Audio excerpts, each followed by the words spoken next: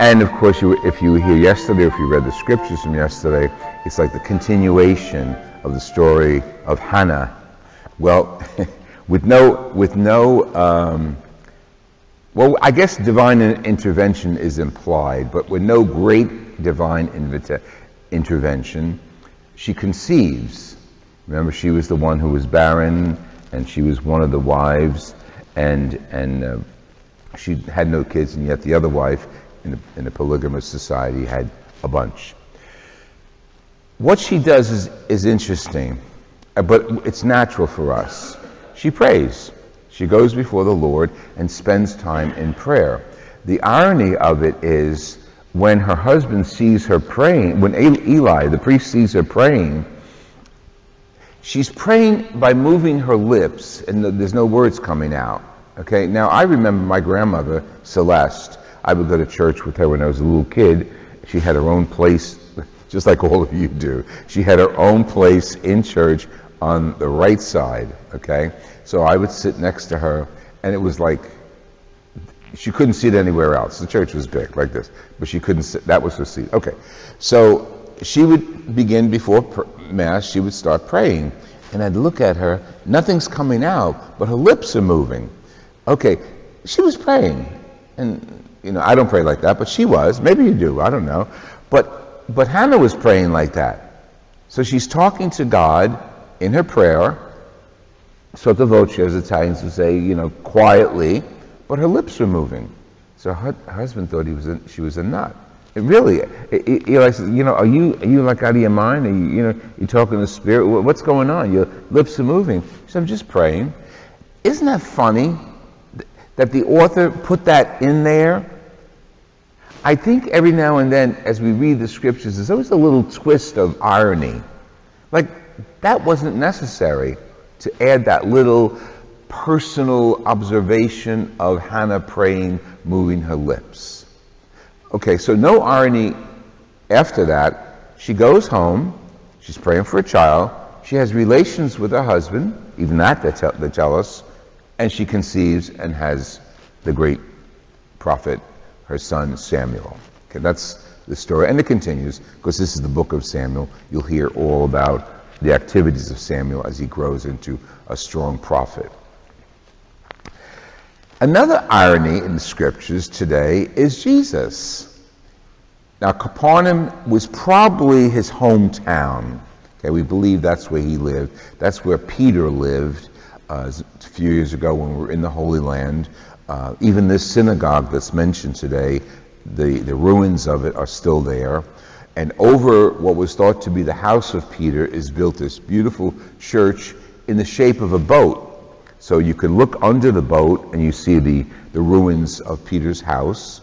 And above it is the church in the shape of the bark of Peter. That's another phrase for the church. The bark of Peter. That's the whole church. And beautiful church and beautiful land. He's right near the Sea of Galilee. So Jesus is visiting his friends in Capernaum, and he goes preaching. And they say something interesting. He's preaching with authority, not like the scribes.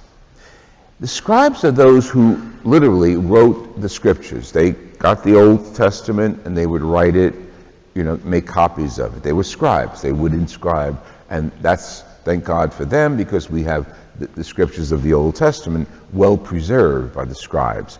Now, because they did that, they read everything, wrote it exactly. They were very exact. When they preached, I shouldn't say, when they that's smart, when they taught from the perspective of being educated people. And it seems that there was a little distance between them and the people.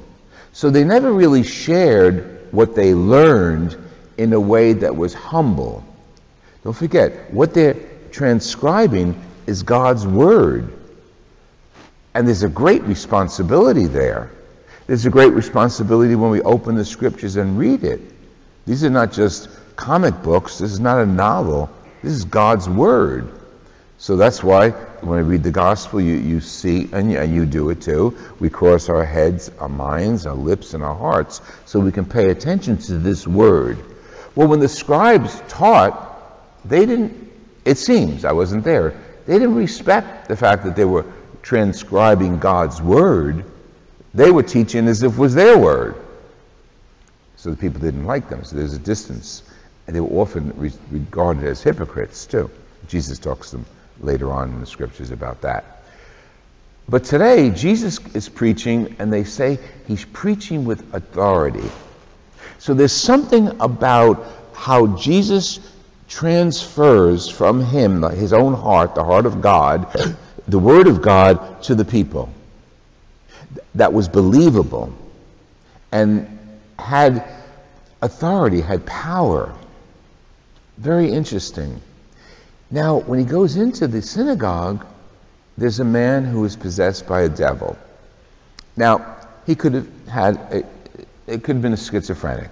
In those days, they didn't categorize them diagnostically. If you acted weird, you were weird, pure and simple. The devil got you. If you had a wound on your body, you had a disease. It wasn't eczema or something. So it was always, very simple, black and white thinking about illnesses. So the man sees Jesus, and he could have been a schizophrenic having a seizure, and he goes into a worse seizure. So not only does he see Jesus, but don't forget, this is Jesus. His presence is coming in the form of a man, but there's something authoritarian and godlike about him too that is almost uncapturable in Scripture. So as he walks in, the schizophrenic, who are you? We know who you are. You're the Holy One of God. And he's screaming at him. The irony of it is, if this guy was possessed by the devil through him is giving honor to God by acknowledging him. Fascinating. If he was ill, and he was ill, one way or the other he was ill, he still, in his illness and his confusion of mind, clearly saw who Jesus was. Not only the man, but the Holy One of God. So again, that irony about the authority that Jesus is, and the word that he is, and the word that he's carrying comes across very clearly. And we have to think about that. When we come to church, and then before Mass, and a lot of you are here early and praying your own prayers, you know this. This is no great revelation. You're speaking to God, and God was made visible to us in Jesus. And Jesus left us himself in the Blessed Sacrament. So when we gather before Mass, the irony of it, that bread that was brought to the altar and consecrated is now the body of Christ. And out of respect, we preserve it in the tabernacle. So when you come here, you may not see Jesus in the flesh, but your heart connects with Jesus. You know why you're here. We are one with him. You don't see the Eucharist even, unless it's exposed in the Blessed Sacrament, in the monstrance, even with the doors of the tabernacle closed. Our faith indicates what we are here for. We know what's behind those closed doors. The presence of God in the temple, they used to call the Shekinah, the presence of God, that they could not see, but they knew was there. You and I, during Mass, can see, through the Eucharist, the presence of God in the flesh. So what Jesus does to that man is almost high-fives him. Right on. And he cures him. So he fixes the illness that this man had, because this man acknowledged who he was confronted by, Jesus. When we come to church, We have that same connection. We're confronted and we meet Jesus. And we don't have to scream out, because what we are saying when we come into church, Jesus, I know who you are. You're the Holy One of God. And that's why we're here. That's what we call this God's house. Jesus calls us in at the Eucharist, and he stays with us in the Eucharist, in the tabernacle, as the Holy One of God. And the irony again, we take him with us. He becomes part of us. We receive the Eucharist, amen, yes, that's what it means, and we leave with him.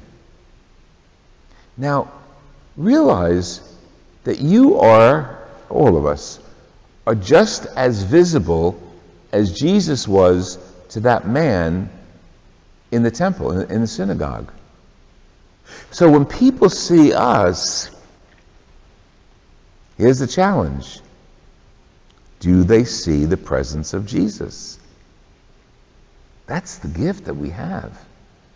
And that's the challenge that we have. We're not receiving the Eucharist just for me.